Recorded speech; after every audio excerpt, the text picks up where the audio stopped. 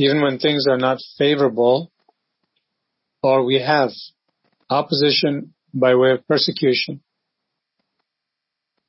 And the mind and the soul get attacked with doubts and fears because it's a trial. It's a time of testing.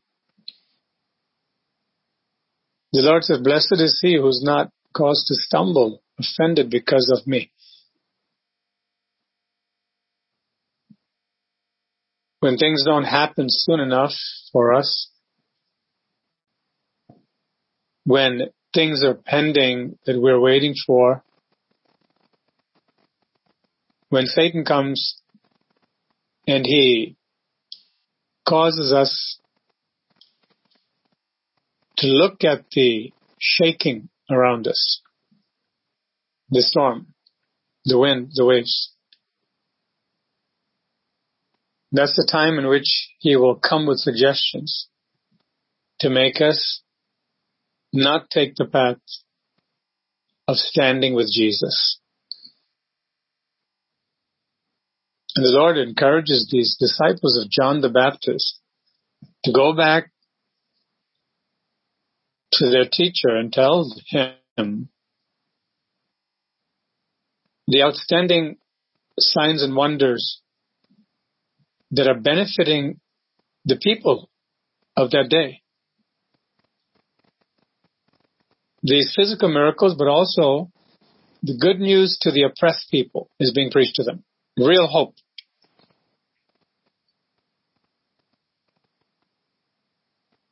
And it's our privilege and duty to keep our eyes fixed on the mighty works of the Lord God. Because if we lose that, then we won't be able to have a reference point to gain strength when things aren't happening for us personally or around us fast enough.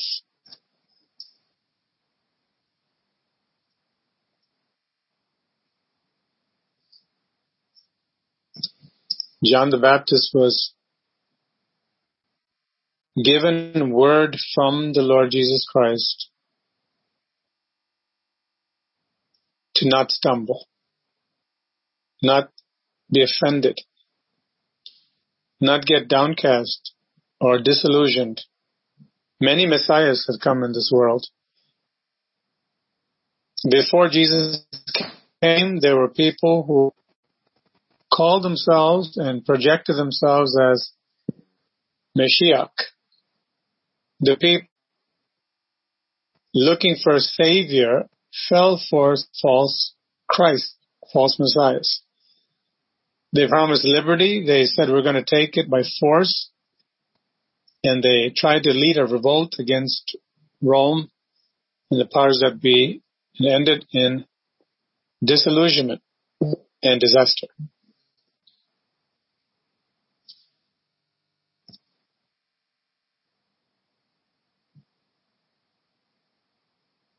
After Jesus, also, the Lord said there will be false Christs saying, look, he's in the desert. Look, he's over here. The Lord said specifically, don't believe those lies. To find the true Messiah in a world full of false messiahs is such a relief and such a cause for hope. We have found the actual Messiah. The Messiah, meaning, as we know, the anointed one, the one actually sent from God to be the Redeemer. We found the actual one. Many people follow false messiahs. And their hope is built on sinking sand, but we have hope built on the rock. John the Baptist was wondering, are you the one that's supposed to be the Messiah, or should we look for someone else? He had a question, and he sent his disciples, his followers, to go and find out from Jesus. And God ordained it that at the same hour, these miracles happened, and the Lord used that to back up his claim. He is the Messiah. And John the Baptist was to witness that from his associates, disciples. And then the Lord says, blessed is he who's not offended because of me. The devil can try, and he will try, to come to anyone and everyone to try to make them doubt God. And we're given this word from Jesus that if you see the works that only God can do through me, believe me for the work's sake.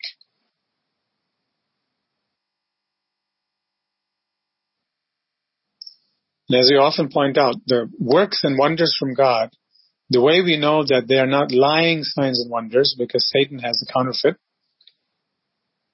Counterfeit doesn't mean that there's no power. There's actual power also. There are people who do fake miracles in the sense of there's no power at all. It's simply trickery. Nothing's happened, but it's passed off as being authentic when it's not. Then there are actual miracles, but the source is not from God. It's a magic from Satan. And again, magic not meaning that it is an illusion, it's actual. He has powers. But the difference between miracles and signs and wonders that come from the living God and those that come from Satan, lying signs and wonders, as the Bible says, is that the first class of miracles, signs and wonders coming from above, will lead people to worship and follow God. The other ones will take them away from God.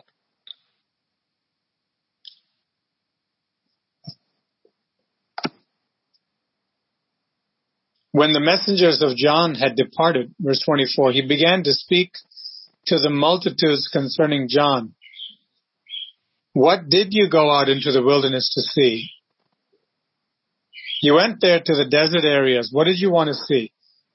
You see reeds that are there. And what happens when the wind comes? Why, they begin to move. They begin to shake. He said, when you went to the wilderness, did you go to see a reed shaken by the wind? A man shaken by the times, by popular opinion, seeking people's favor for his own comfort and protection? Did you go to see someone who was wishy-washy?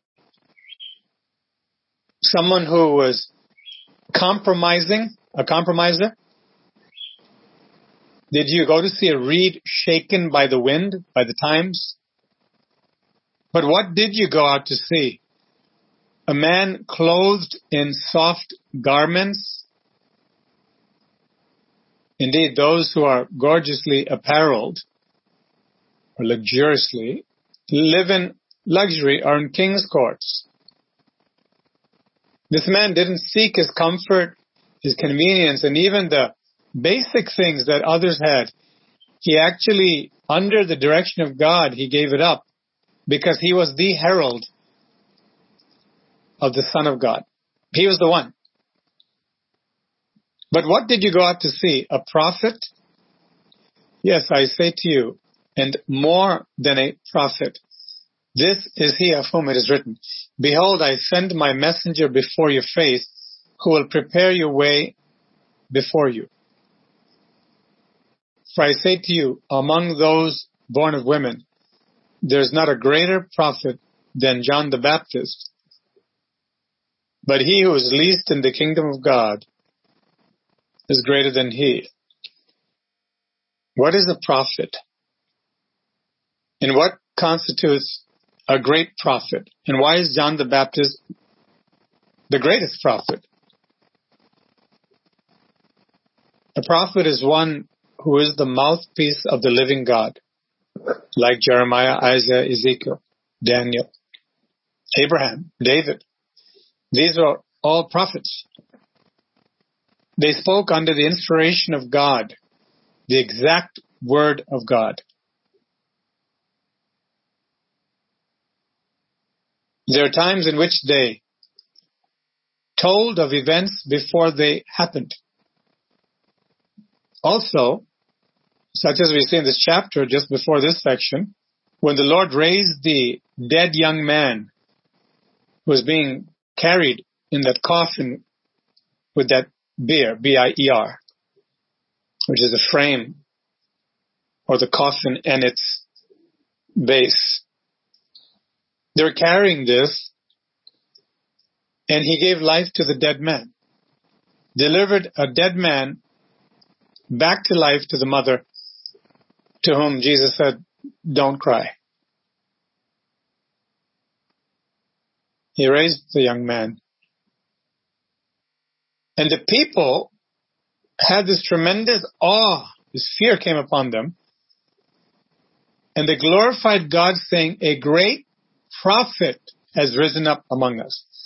Why did they say that? Did Jesus predict something there? Did he say that in 40 years this is going to happen or tomorrow?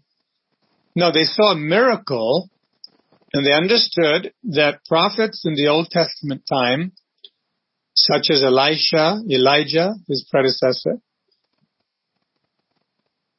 they were characterized by supernatural power, which enabled them to do signs and wonders, including healing. Not every prophet, but the people understood that this man has this prophetic mantle because he just raised a dead person. Certainly they would have associated that with Elijah and Elisha. Of course, this very area, Nain, is the vicinity where Elisha passed through. And hundreds of years earlier, miracles were performed by that prophet. So they had that historical link. Now, John the Baptist did no sign, no wonder. He didn't make the blind to see. He didn't make the lame to walk. He didn't cleanse lepers. He did not give hearing back to the deaf. He never raised the dead. But he did introduce the gospel, the Messiah of the gospel. It was not his calling. God didn't call. It was not that John the Baptist was diminished or he lacked some prophetic ability. He was a prophet, and Jesus said so. He was not called to do signs and wonders. But he's the greatest prophet because he is the one that pointed out the Son of God to the world.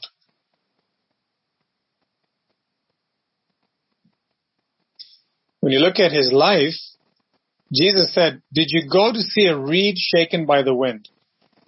Well, we can know that this John the Baptist, as is written in Malachi, came in the spirit of Elijah, and that man was a rugged man, not just physically, externally, but internally. He was rock solid. He was a man of no compromise. He was not a reed shaken by the wind either. So what makes this John the Baptist different? Is it because he lived an ascetic lifestyle? Because he refused to be clothed in soft garments? Again, Elijah was clothed in rough exterior apparel. Many of the prophets were by themselves, essentially. And they did not look to their own convenience or comfort. So what makes John the Baptist different? Is that the reason why Jesus said he's the greatest prophet? It can't be, because others were like that too. He didn't do any miracles even like they did, some of them. He stuck to the mission like they did.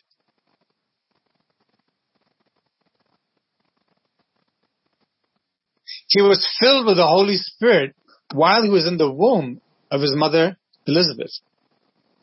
We don't read that about any other prophet. However, he was the prophet who baptized God's Son to fulfill all righteousness. Other prophets were holy. Other prophets actually did miracles, which John never did. Other prophets lived an ascetic lifestyle. They bore the cross. They were persecuted. There were those who also died for the faith.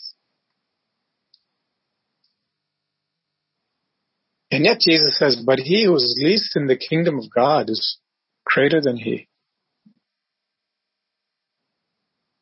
But he's the greatest prophet born of a woman, a human being. Jesus was conceived by the Holy Ghost. He was not naturally conceived. It was a supernatural creation of a body.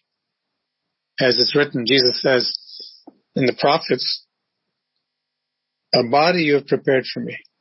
Lo, I come. In the volume of the scroll, or the book is written of me. A body you prepared for me. So this is speaking of all other prophets other than Jesus Christ, who is not just a prophet, but he's the Son of God, God himself. The Lord says, John the Baptist is not a greater prophet born among women than this man. Yet, he who is least in the kingdom of God is greater than he. John the Baptist lived by faith. He had a vital, saving relationship with the living God. But there's a kingdom of God that Jesus brought, which is the new wine. John the Baptist represented the old wine. There's a transition.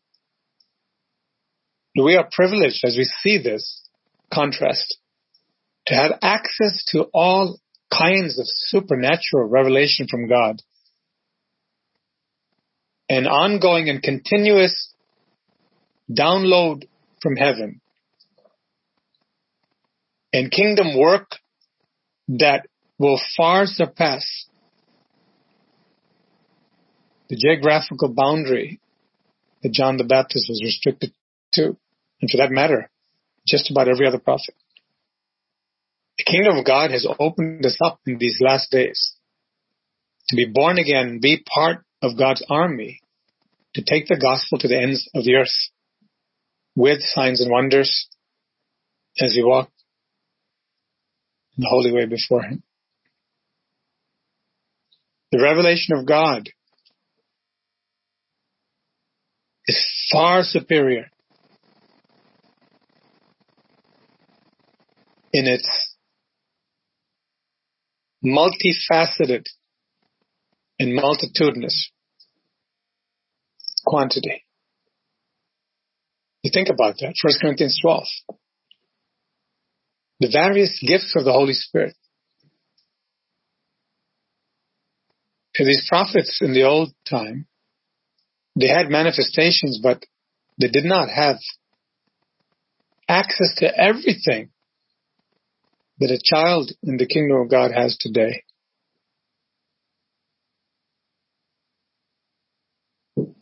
When all the people heard him, even the tax collectors justified God having been baptized with the baptism of John. They heard Jesus say these things about John the Baptist, and they were baptized by him. They did the right thing before Jesus came.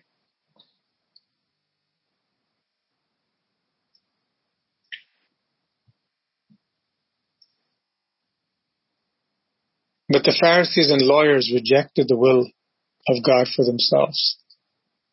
not having been baptized by him.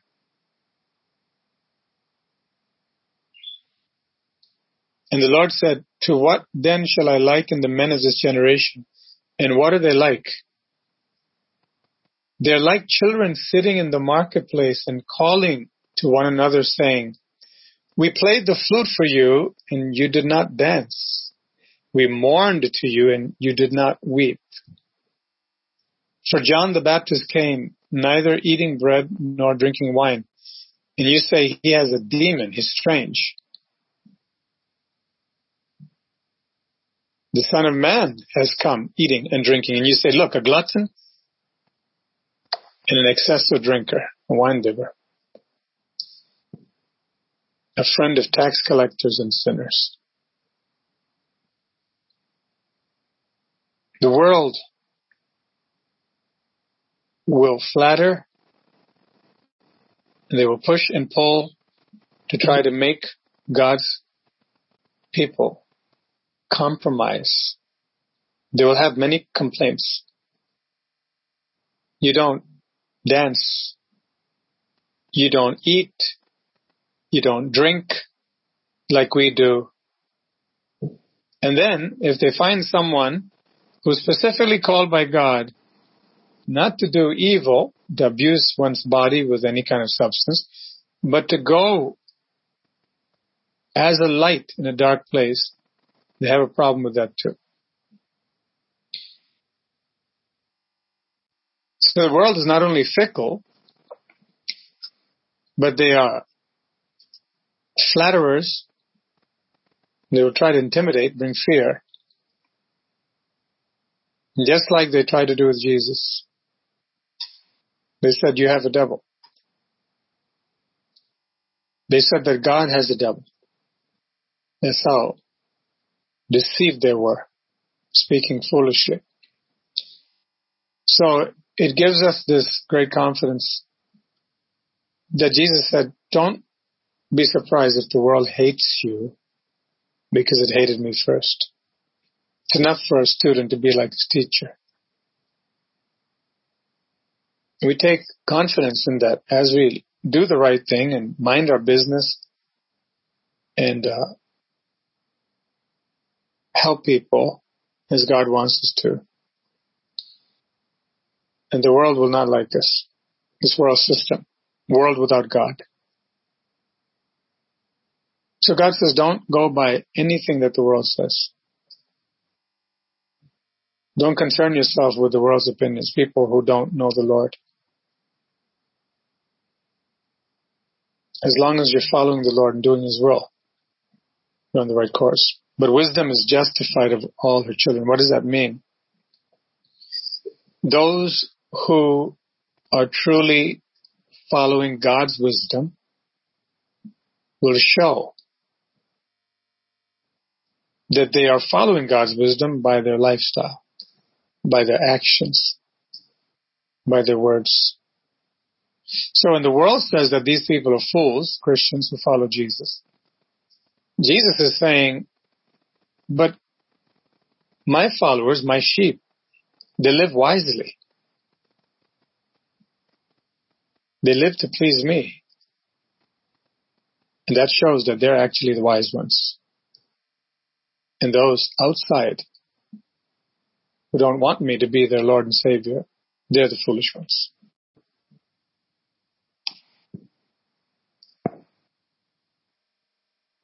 Praise God. One more thing here.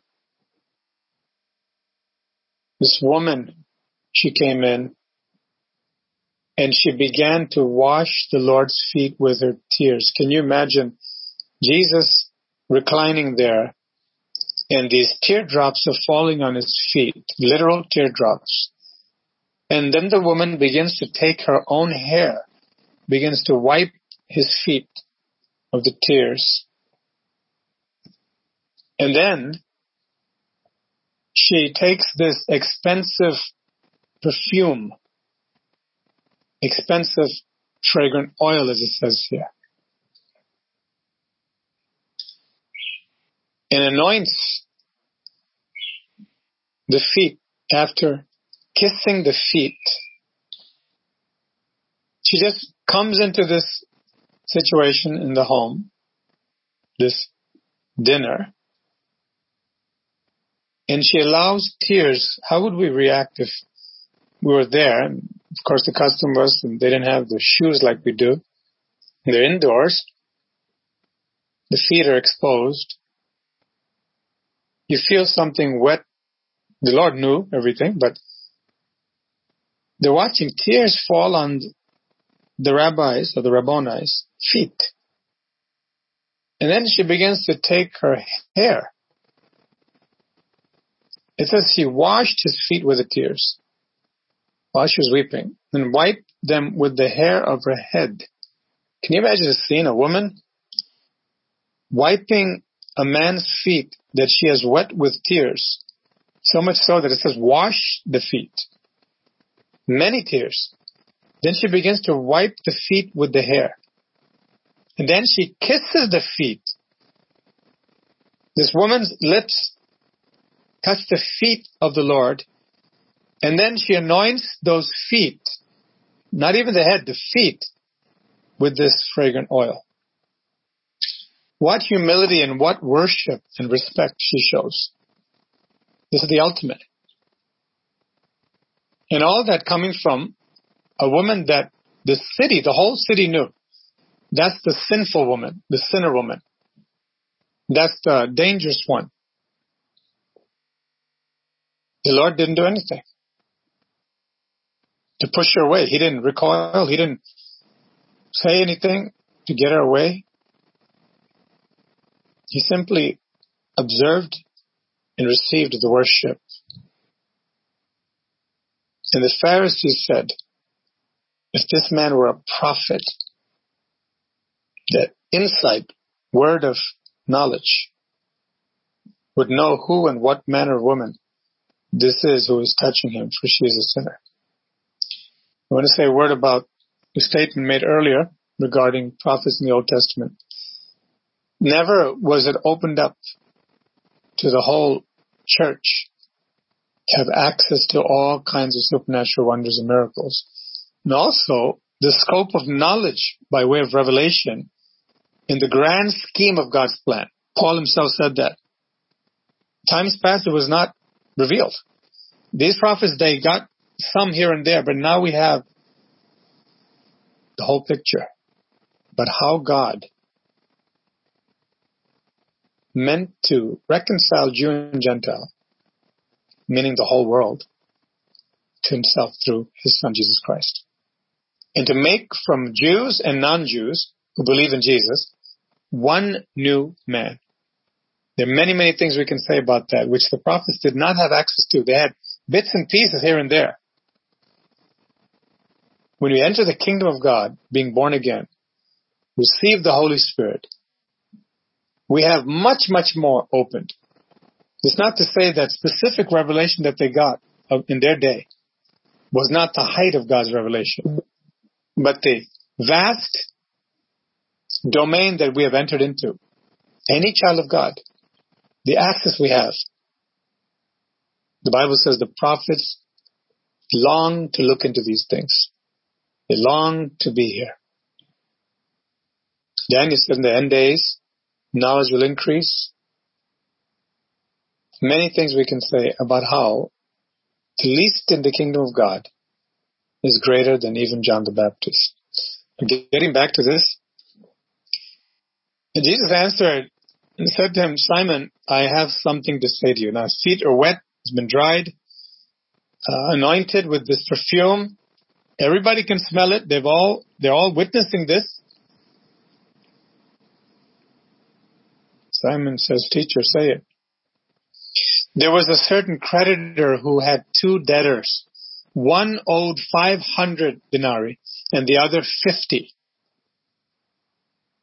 And when they had nothing with which to repay, this creditor forgave both of them.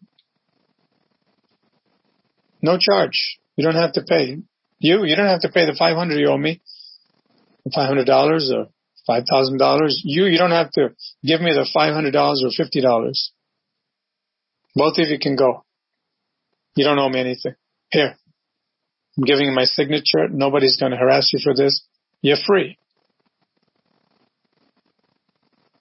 It was such a great relief they would have walked away. Jesus says, tell me therefore, which of them will love him more? Simon answered and said, I suppose the one whom he forgave more. And he said to him, you have rightly judged. Then he turned to the woman and said to Simon, do you see this woman? I entered your house. You gave me no water for my feet, but she has washed my feet with her tears. Now, tears can be fake tears.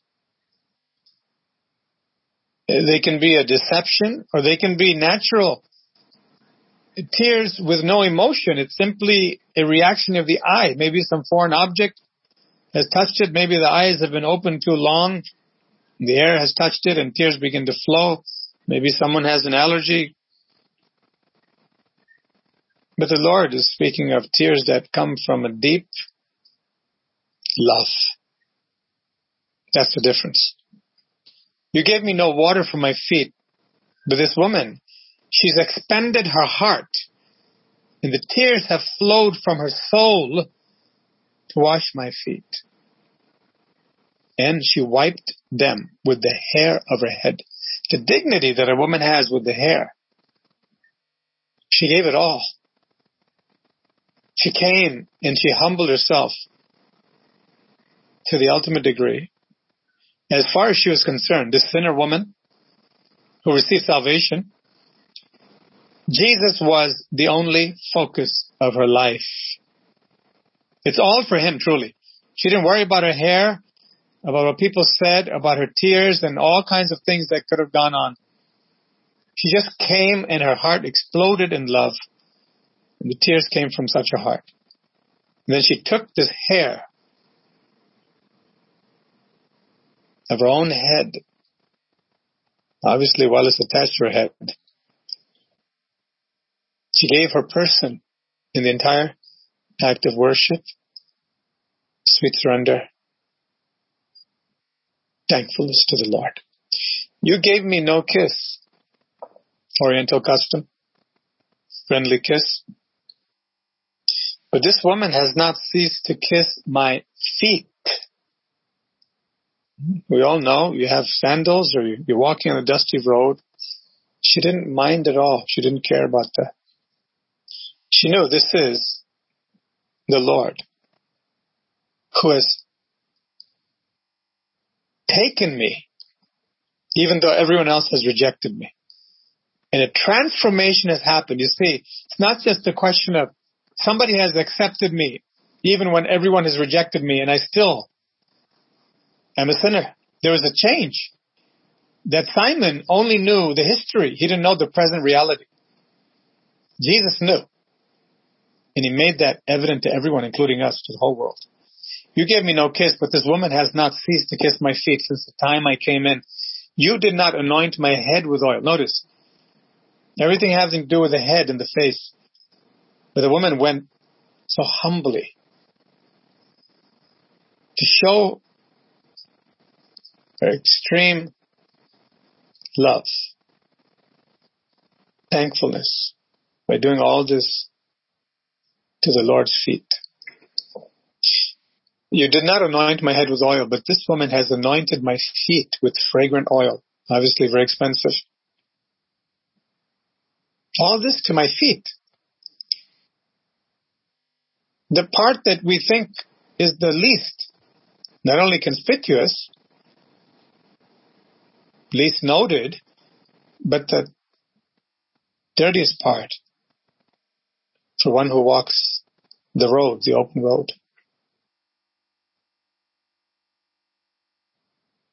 There's a total breakdown of anything that she was bound by when she came to Jesus. Therefore I say to you, her sins, which are many, you want to call her the sinner of the city? I'll give you that. She has many sins. but they're all forgiven. For she loved much. But to whom little is forgiven, the same loves little. Now, when you look at the Pharisees and you look at the prostitute or the others that were notorious, drunkards on the street, the Lord was the one who said in Matthew 23 and elsewhere, that these people are really, really bad. They look good on the outside, but they're the worst on the inside. So this is not to say that Simon has less sin, but the whole heart condition. In other words, I'm sitting and having dinner with Jesus. He's my guest, and I'm pretty good. I have clout, and yeah, I can get forgiveness if he's able to give it. Whatever he has to offer, I'll take it. There's no breakdown of the self, of the pride. There's no recognition that he's everything. Contrast this Simon with Zacchaeus. That man broke down. It's up to us to completely come apart before the Lord and not bring even 1 ounce of any kind of pride, but just to receive his love. And then, having received the love, there's a reciprocal action from the heart. The overflowing love comes out in adoration. Total disregard for anyone and anything. Can you imagine this? And Christians have a hard time today showing their devotion and affection to God in public places. There's a fear. This woman could have been thrown out of there, maybe stoned. They could have done anything. But she had confidence, my Jesus is watching me. And I'm coming to worship him, to demonstrate my great love for him. Where he is, I'm going to be. Then he said to her, your sins are forgiven. The action had happened. The repentance had showed itself. The Lord has declared the finality of the forgiveness. And those who sat at the table with him began to say to themselves, who is this who even forgives sins? Then he said to the woman, your faith has saved you. Go in peace. She not only got the catalog of sins removed, as if going to central booking or to the court, all of a sudden there's a reversal. I don't have these things haunting me anymore. These 29 or 63 sins or violations, everything's thrown up. But are you saved? That's just the beginning. Faith, repentance, love, wholehearted worship, a total breakdown before the presence of God in awe brought this woman what no one else had over there in that dinner hall. Especially the man who thought himself to be righteous. Father in heaven, I pray that this word will cause us, Lord, to be absolutely humble before you. That there is no pretense, Lord, no pride. We can get what this woman got, Lord. With such a past, Lord Jesus, you not only forgave her sins, you not only pardoned her, but you gave her power to become a daughter of the Most High God, to be saved. Thank you, Jesus, for showing us a simple way to get truly saved and be blessed by you and acknowledged by you, Lord, in front of everyone, even the angels one day.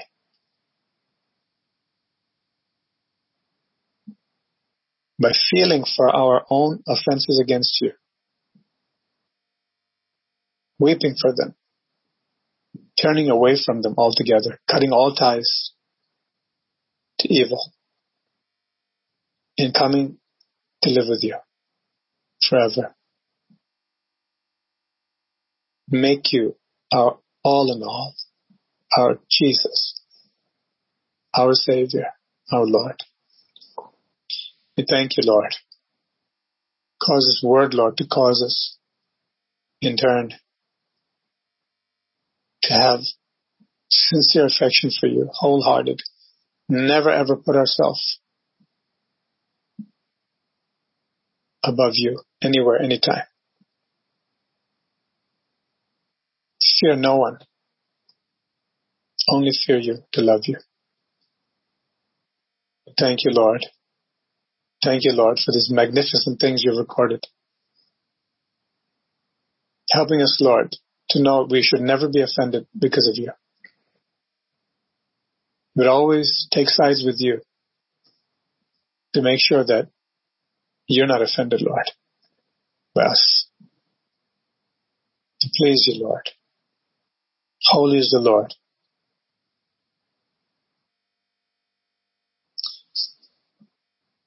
Help us, Lord, to be like this woman also. And like John the Baptist, resolute, not caring about what people think, staying the course with you, and letting everybody know. Once we found the Messiah, once we know for sure Jesus is the Messiah, He's the Lord of the universe, no other God, we will follow you forever, Lord, and do whatever you say. For this is the true meaning of worship. He that loves me keeps my sayings, keeps my commandments. Lord, we want to love you. Help us to pour out like this woman did, Lord, her substance, her body, her soul, her mind, everything, Lord, as a true daughter of the living God, cleansed by God and made a child of God. We thank you, we praise you. In Jesus' precious name, amen.